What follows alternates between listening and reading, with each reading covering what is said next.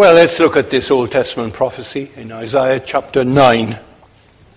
And I'll read verses 6 and 7, familiar words from Handel's Messiah to you. Isaiah chapter 9, verse 6, "For unto us a child is born, to us a son is given, and the government shall be upon his shoulders, and he will be called the Wonderful Counselor, Mighty God, Everlasting Father, the Prince of Peace. Of the increase of his government and peace there will be no end. He will reign on David's throne and over his kingdom, establishing and upholding it with justice and righteousness from that time on and even forever. The zeal of the Lord Almighty will accomplish this." Now you read Isaiah 8 and Isaiah 9 and you see they've got mighty problems. And there is something important that is going on. There's a crisis. And it's there, it's the backcloth out of which this prophecy of the coming of Jesus Christ appears. It's a crisis of faith. It always was in the Old Covenant. Israel wasn't believing God, wasn't trusting him. Or it was trusting him, but it was also trusting the Baals. And so they kept household gods and patted them as they went out through their doors.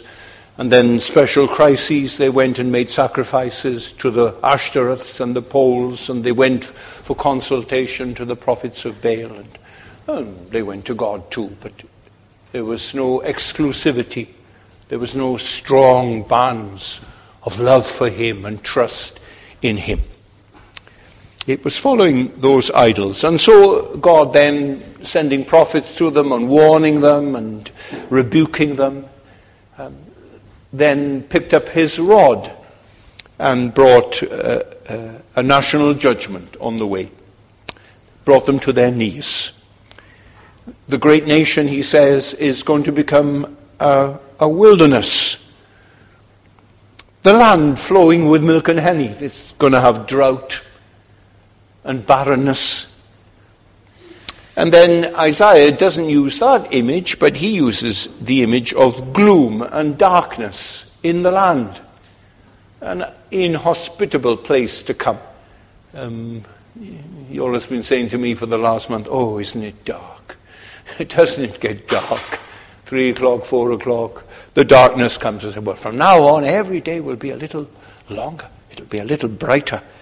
It's the middle of winter, I say to her. Well, these people were walking in darkness day after. They were roaming in the gloaming. And it was a time then of tremendous distress and strife. God is beginning to judge them. And this passage, of which this is the context, provides us with what God will do. And it's not just a rod with which he will visit them, but a Savior. He will come and deliver them. He will send a Redeemer who will come to them. And again, it's part of the extraordinary grace of God that you see there in the Scriptures. God's solution is amazing. Just as it was when God says in chapter 7, I'm going to provide a virgin with a child. That's what's going to happen. A virgin will bear a baby. And it's like him speaking in the Garden of Eden, and he says words of grace to the serpent for the overhearing Adam and Eve to listen to and be surprised at. He says, "I'm going to crush your head. You'll bruise his heel, but the seed of the woman is going to come, and this is what he will do, and triumph and victory and deliverance will come." He's going to purchase victory over all his enemies, all our enemies.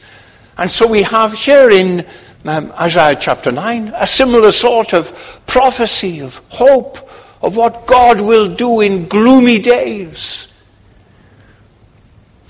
Where is Israel's hope? She's surrounded by nations that would devour her. She's led by a wicked king, and he doesn't worship God. A king who doesn't reign in righteousness. Where is the hope in a situation where we have no leaders? And Isaiah says, it's in a child. A child is going to be born. There's going to be hope. A boy is going to be given. And I'm placing the government on him, on his wee shoulders. And he's going to reign on David's throne forever and ever. We're going to call him Wonderful Counselor, Mighty God, Everlasting Father, Prince of Peace. It's staggering. Here is this unbelieving King Ahaz, afraid of an invasion. And so what does he do? He makes an alliance with the mightiest nation in the world, Assyria, a totally pagan nation. And he's going to enter into alliance with them that Assyria will protect him from the enemies that are stalking around like jackals, wishing to destroy them. That's his hope. No, God says. It's going to be by a child. A child's going to be born. And he's going to deliver. Now, 2 or 3 of this comments on this passage before we begin a simple exposition of the names of Christ. I want you to notice, firstly, how this chapter is, the prophecy is written in the past tense. You see that? The prophetic idiom that is used by Hebrew prophets, first of all, and then by Christ's apostles in the New Testament. They speak of the future in the past tense, as though it is absolutely certain if God has said it. And it's done and dusted and completed. It's over. It's certain. The promise. It's yea. It's amen. It's in the Messiah. It's there. His word. And he speaks these words. You see, the current picture was one of gloom. They are dwelling in darkness. But now they have seen a great light, he says. The people that dwell in darkness have seen it. He speaks of the joy that has already come. You've enlarged the nation. You've already done it. You've increased their joy. He doesn't say you will multiply the nation and you will multiply their joy. He speaks, you've done it, he says, because this is your intention. And none can thwart the will of God. None can smack his hand and say, what are you doing? Because God is only limited in what he does by his own will. And when he determines, then he has all authority in heaven and earth to bring about his desires. So he doesn't say, one day you will multiply the nation and you will increase its joy. He speaks as if it's already happened. The prophetic past tense. It is designed to assure the people of God that though their circumstances are very grim now and they can't look to men, there are no men amongst the priesthood, no men amongst the government of the nation that they can have comfort and reliance in. God has made a promise. God has said something. And whatever God says, to its jots and tittles, God will accomplish those things. He has already set up the machinery of redemption, and the wheels are all turning, and none can throw a spanner in those works. Now you find the same thing in Romans 8, don't you? You find it there in the great golden chain that is found in Romans 8. Whom he predestined, them he also called, and whom he called, them he also justified, and whom he justified, them he also glorified. Well, we know we have yet that last blessing to be experienced in our lives, though calling and justification and predestination have been accomplished by grace, by the ministry of the Holy Spirit to us. Those things are ours. But to be glorified is our hope. When we see him, we shall be glorified. To be absent from the body is to be present, glorified with the Lord. But it's not now, but seen from the perspective of God's determination. He's made up his mind. And he will glorify all his people. Whom he justified, them he also glorified. And so the past tense is used here, the prophetic past, to underline that nothing can stop these things happening. This child will be born, this son will be given, and he will act like this. And then the second thing by way of introduction and background I want you to notice is the rescue is for a child born for a purpose, not any child. Not that our hope is in children. The most cruel and vicious men we've heard about and groaned about in the last few months, they were children. Once they were helpless babies. Once there was no hope. There's no hope in a baby. A baby can turn into the incarnation of evil almost. But it's a particular child. It's a specific child. It's a child with a mother. It's a child born in a place where latitude and longitude cross one another, where there's a stable. It's like Google. You can zero in on it. You can see the outline of the country, and then the town, and then the street, and then the stable, and there, in space and in time, there, the baby will be born. And he's going to do a work. And it's going to be what we call a vicarious work. Vicar means in the place of. Vicarious means a work done in the place of favoured men and women. In the place of those who are joined to him by faith, who have entrusted in him. So he says, verse 6, for to us a child is born. To us a son is given. Back in Isaiah 7 with the prophecy of the virgin, he says, the Lord will give you a sign. A virgin will be with child and bear a son. And then Luke picks up the language in Luke chapter 2 and verse 11. Today is born in the city of David. Today is born to you. To you in the city of David is born this day a Saviour, who is Christ the Lord. The child's birth is purposive to us. It draws us in because it's for us.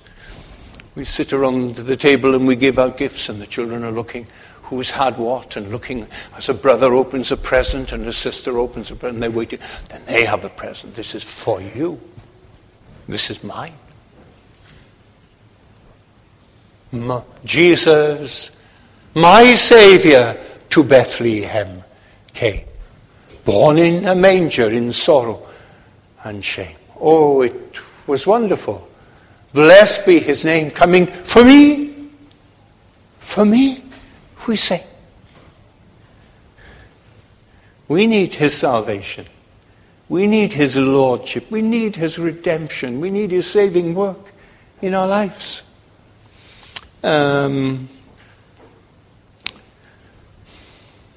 He comes and we live. And there's great joy. That's Isaiah. He gives two living pictures of scenes of the greatest joy. And the first scene then is of the harvest. The rain came at the right time, and the wheat grew, and the corn grew, and the grapes have grown, and the olives, and the harvest is there, and we're all right now for the next few months. We've got food to put on the table, corn to grind, bread to make. We've got it. Food for the animals. We've got it. And it's harvest time, and neighbors help one another with their sickles and scythes, and they heap it on a cart, and they rejoice, we're told, as people rejoice at the harvest. And then the second is victory in battle. The Assyrians haven't won. The Moabites and the Ammonites haven't destroyed us. And we've destroyed them, and they've run away and left us, and here's the plunder, all that's been left, the horses that have been left, and the carts, and the armor, and the clothes, and we've got them, and we rejoice because we live. And those are the pictures of rejoicing that he uses to say, this is the impact that the coming of the Messiah is going to have on us. And then thirdly, notice, by way of introduction, not only is the language in the past tense that it's already happened, not only is this child born for us, for you if you receive him, for you if you will have him, but this child has got a kingly work to do. And that's the language then in verse 6. The government will be on his shoulders. And so this child is being prepared as his mother reads to him from Scripture and prays with him, and as Joseph, his father, speaks to him, a godly man and a godly mother he has, and they remember what the angel has said to them and what his work will be, and they're preparing him. They're gently telling him what's going to be his life's calling, his vocation, what his expectations are. And the witness of the Spirit in him is telling him that this is what he's to be. He's to love God and love his law and love his people and fulfill God's requirements day by day. The government is going to be on your shoulders.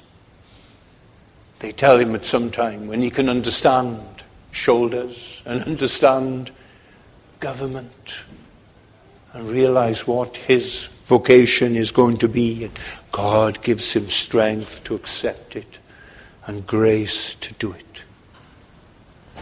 So what's the answer to the crisis of the people? It's not the weak, worldly, unbelieving, carnal King Ahaz. It's not that. Don't look to men, but to this child who is to be born. He's the Christ, the answer to the crisis. A child. And he'll bear the kingship. His shoulders will be strong enough. At each level he grows in wisdom and stature and favor with God and man. And he does. And he's ready. He's prepared then, after 30 years, he's prepared to come out and be baptized and be tempted and begin his ministry and gather his disciples around him and preach repentance, because the kingdom of God is at hand, because the king is at hand. And he goes through Galilee and awakens Galilee. And at the end of 3 years, he's gathered 500 people around him, to whom he comes with encouragement before his ascension into heaven. So he's described for us then, this king who is going to come. And he's given these 4 familiar titles then. In verse 6, he is called Wonderful Counselor. Well, he is going to be, that means, somebody endowed with most extraordinary wisdom. In him are going to be hid all the riches of wisdom and knowledge. There's going to be no area of life where he has to ask advice, or where he isn't capable of responding as God the Son and the man Christ Jesus has to respond. The Wonderful Counselor. It's as close as the Hebrew gets to saying he's supernatural. The point is obvious. Ahaz didn't have that wisdom.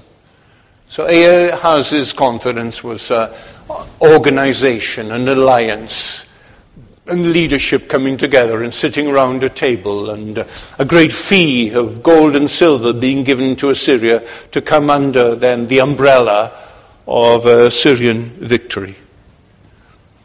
It was going to be an absolute disaster for Israel. Ahaz wasn't wise. Ahaz didn't have the wisdom of God. But this child is going to be born, and he will possess heavenly wisdom. So Isaiah has spoken to Ahaz, and he says, don't think of entering into an alliance with Assyria. That will spare you from the 2 kings from the north who are working up armaments now and preparing for an invasion of the land. God is not going to let you fall to the kings from the north. But it will not be through help from Assyria. But, well, there we are. Ahaz didn't listen. And you can guess who Israel fell to. Israel fell to Assyria. Not to the two kings of the north, but to the people that Ahaz wanted to have an alliance with. Human wisdom. He thought he was smarter than God, so he listens to his prophet. He nods his head. Yes, he says, well, now you're a religious man. I respect you as a religious man. But you don't know anything about matters military, do you?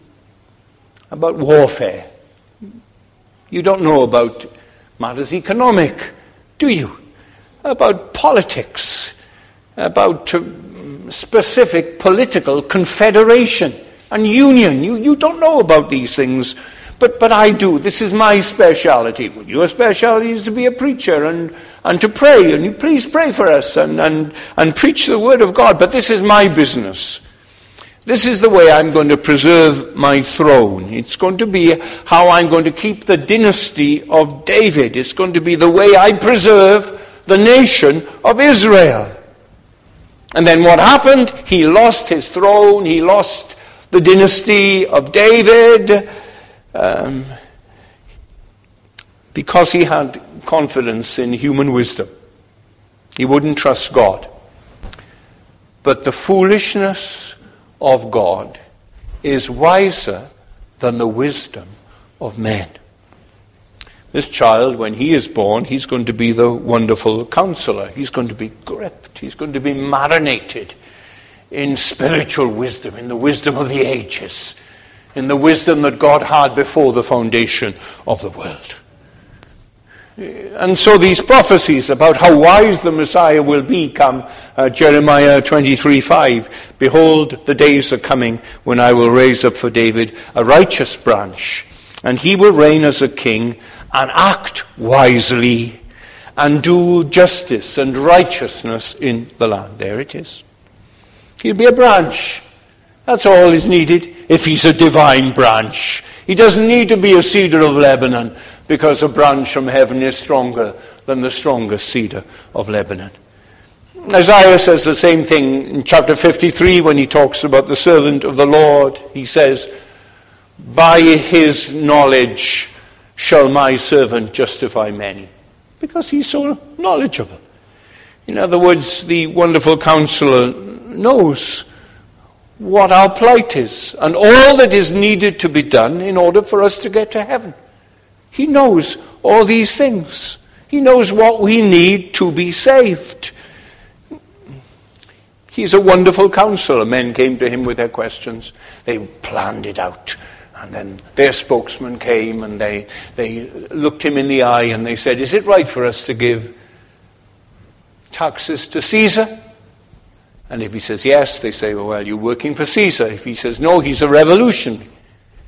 Jesus shows them the head of Caesar on a coin, and he says, you render to Caesar things that are Caesar's. You render to God. You render to God the things that are God. Are you rendering? Have you rendered to God? Have you given to God the things he has the right for in this last year? Will you be rendering to God the things that are God's? Jesus, so wise in dealing with men. They think of another ploy. They say, here's a woman, her husband dies, and so her brother-in-law takes her, and he dies. And the next brother-in-law takes her, and she has 6 brothers-in-law, and one by one they all have her as their wife. Now, in the day of resurrection, whose wife will she be in heaven? Silly questions like that, meaning to belittle the reality of heaven and what we will be like in heaven. And Jesus tells her, well, there won't be sexual intimacies in heaven. We'll be brothers and sisters in heaven, won't we? We won't be hungry. We won't be thirsty. We won't be self-pitying because we lack anything. In heaven, we'll be satisfied. In heaven, he says. Or then there's his teaching, Matthew 5 and 6 and 7, Matthew 5, and the description of the blessed life, and then the section on the law. And that it's not just an outward obedience to the law of God, but there's an inward disposition of heart to love the law and think about it and treasure it. And then chapter 6 and what it tells us about our relationships with one another and to our enemies, and chapter 7 and about not worrying, but to trust in God, and the two builders and the wise man who built his house on a rock, and when the storms and the winds blew, his house was saved, his life was saved because he was building on the teaching of the Lord Jesus. And that great discourse, the great discourse of John 14, 15, 16, and the prayer of chapter 17. He comes and he answers our questions, and he counsels, and he tells parables that we can remember, and sermons that give to us. And then through the apostles he speaks. Ephesians 5 and 6, be this sort of husband now. Be this sort of wife. Be this sort of child. Be this sort of boss. Be this sort of servant. Colossians 4, he repeats it in other ways with other nuances. You need to come every Sunday and listen to the Word of God, to listen to how it teaches us, how we are to live, how we are to behave our lives. It's absolutely indispensable for happiness, let alone for living a life that gives glory to God. You get grace given to you to be the sort of person God wants you to be. The wonderful Counselor meets with us on the Lord's Day. And secondly, he's the mighty God. And we are told that very directly, aren't we? That is, that he is God Almighty, that he is God the warrior, that he is the Almighty One in the flesh. And here is Isaiah, and he's giving full testimony to the divinity of Jesus Christ with a grand, unashamed flourish. He will be the mighty God. He doesn't back down. He doesn't say he'll be like the mighty God, or he'll be a servant of the mighty God. He says this child will be called mighty God. And the New Testament picks it up straight away, doesn't it? And John's Gospel opens. In the beginning was the Word, and the Word was with God, and the Word was God. It tells us that. Not like God, not similar to God, but God in the flesh, God dwelling among us, and us beholding the glory of God in Jesus Christ. Or Titus, Paul writes to him, chapter 2 and verse 13, and he says we're waiting for the appearing of the glory of our great God and Savior, Jesus Christ. There's the testimony. Again, in Scripture. Who is he? He's the great God and Savior. That's who he is. And in the write to the Hebrews in chapter 1 and verse 8, they say, your throne, O God, is forever and ever, and the righteous scepter is the scepter of your kingdom. That's who we're looking for. And so when you turn to the New Testament, where do you find the greatest evidences for the divinity, the godness of our Lord Jesus? Well, you find it in the Gospels. You find it during his state of humiliation. You find at that time he speaks to the winds and waves. He condemns a fig tree. He turns water into wine, the first of his miracles. His power over creation. Only God has that power. His power over disease, the leper, the man born blind. The power over demons, the woman who brings her child to God, the parents who bring their son to God incarnate. And he delivers. And he restores and he heals. This is who Jesus is. His power over death. What greater evidence. The magicians, they appear on television and they tantalize us and we wonder how they do their tricks. But they don't have moral character. And they don't have profound teaching. They don't preach another Sermon on the Mount. They're not like that. They're entertainers. And there's wonderful trickery involved. But not with the Lord Jesus Christ at all.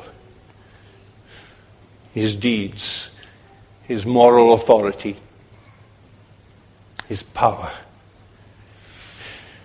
He's the mighty God. Who is Jesus Christ? He's my God and Savior. That's what we say. You're my brother. And thirdly, he's the everlasting Father. Not just the wonderful Counselor and the mighty God and the everlasting Father. And that's a nice phrase. It jumps out at us, doesn't it? We say, well, are you saying that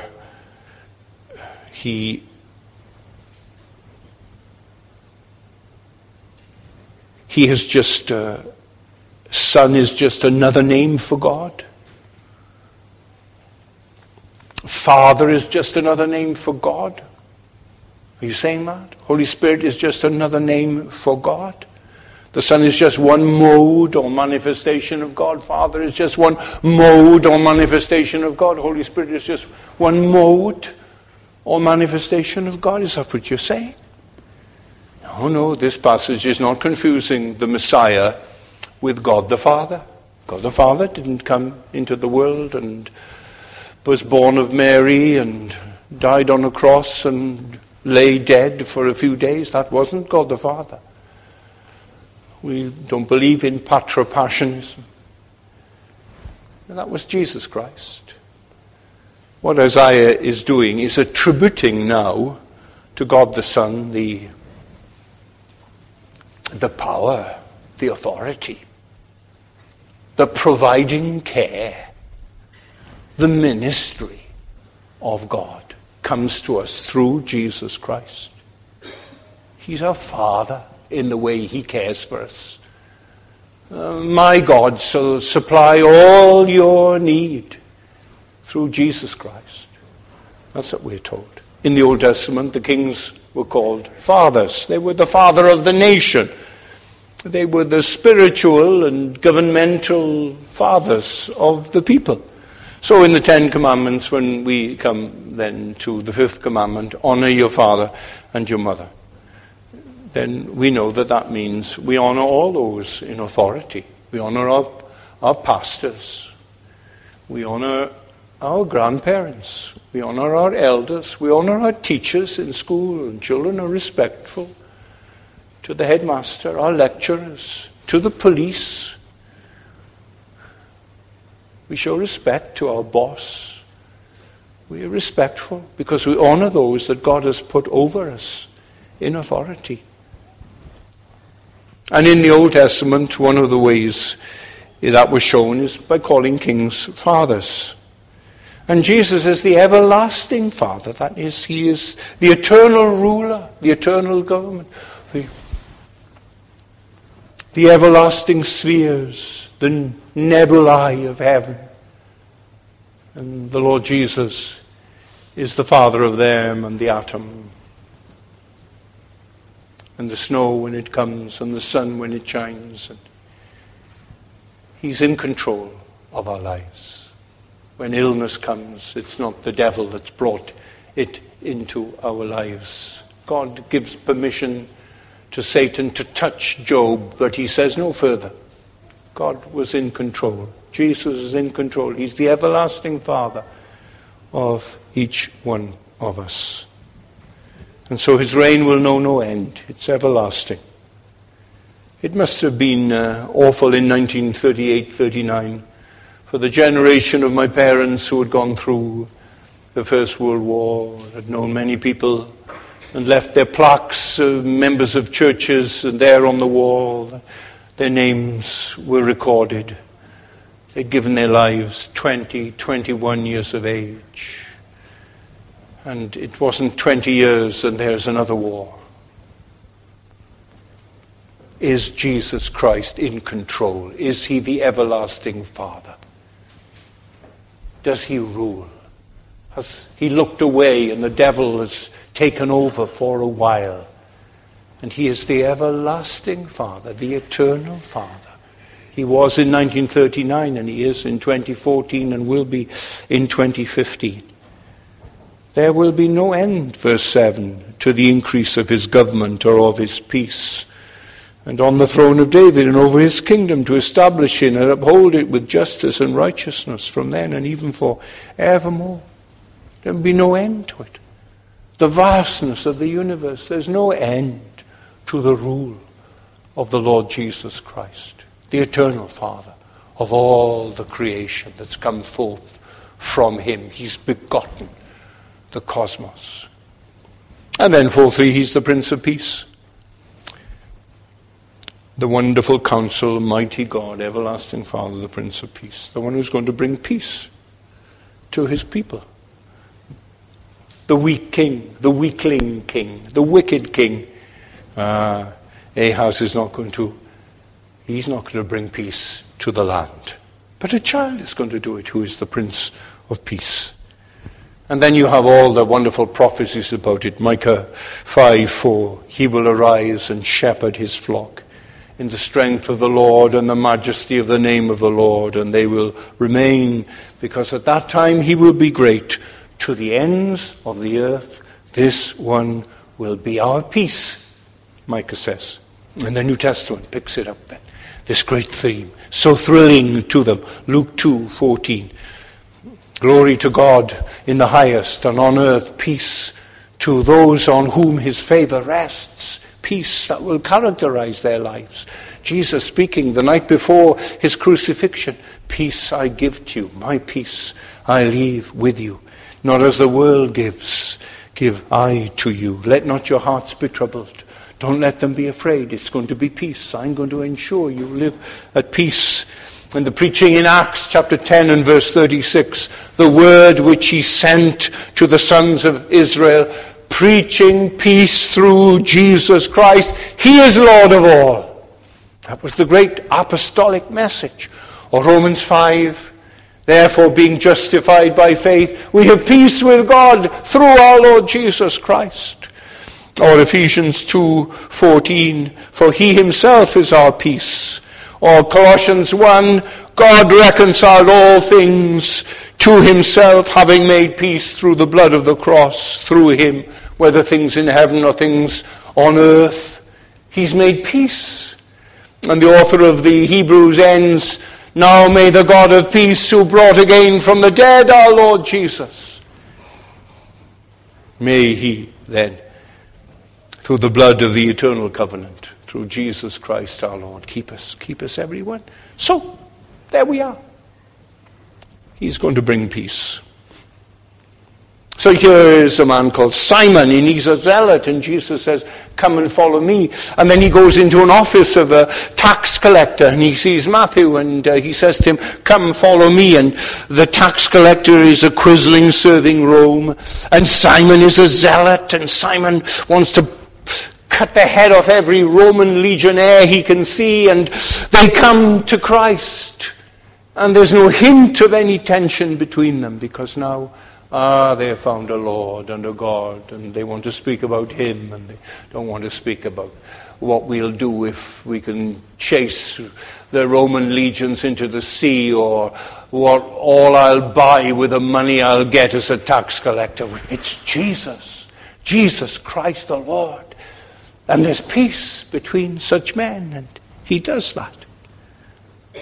Jew and Gentile, in such contempt for one another, full of ribaldry and cynicism, and then in the church they come and they gather together. There's no Jew or Gentile any longer. So let's conclude. Two things to say in closing. The first is that Isaiah's hope is in this person, this child. His hope is all in him. Wonderful Counselor, mighty God, everlasting Father, Prince of Peace. It would be a shame to go through the Christmas season and hear messages about the incarnation of God and him not become your Lord. Wouldn't that be a shame? That you'd handled the presents and eaten the turkey and enjoyed the games and relaxed, and you'd missed the big thing. You'd missed Christ. Wouldn't that be sad? So that you have to believe in him. You have to trust in him. We were sitting around the table yesterday, we'd had our meal, and the children had gone into the other room with their games and all this business. And we ate, we're talking there. So I said to them, now, you tell me, what's the difference between simple faith and easy believism? Ooh, they said. Some of them said, what a good question that is. And they all had answers. And they all had contributions. Easy believism was faith without repentance. It was without turning from sin. That's easy believism. It's signing a form, raising your hand, saying you've become a Christian, but there's no change in your life. There's no holiness of life as a consequence. No new creation in Christ Jesus. You just say, yes, I believe in him, and it made no difference. Easy believism. Simple faith. Well, simple faith is taking God at his word. What must I do to be saved? Believe in the Lord Jesus Christ, and thou shalt be saved. Come unto me, all ye that labor and are heavy laden, and I will give you rest. You come, you believe, because the mandate is in the command. And you respond to that command. And you come to him just as you are. You don't wait till you're better, till you feel more religious. You come and you trust and you believe. Simple faith alone in Christ alone. And then the fruit of it is shown in a simple life of following him and serving him. Know that. Make sure you know that and act on it. And then the last verse 7 is the future looking. How are you going to live as a Christian? The zeal of the Lord of hosts will accomplish this. You won't accomplish it.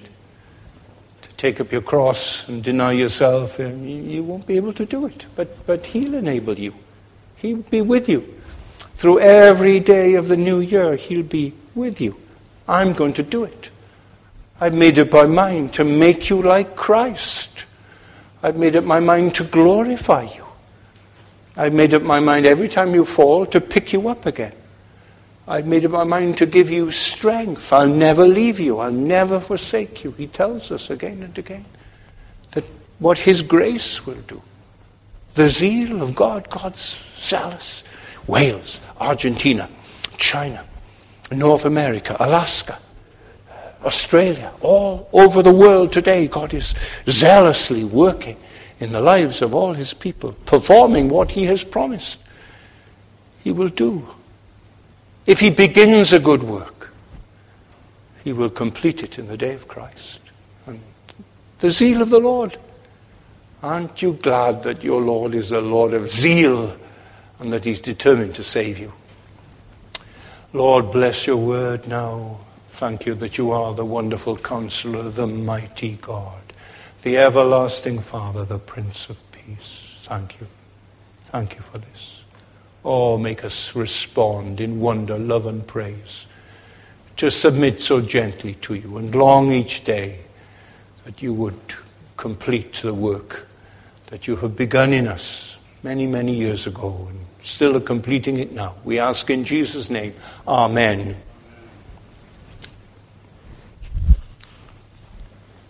Hymn number 203, the paraphrase, the Scots paraphrase. The race that long in darkness pined has seen a glorious light. The people dwell in day who dwelt in death's surrounding light. 203.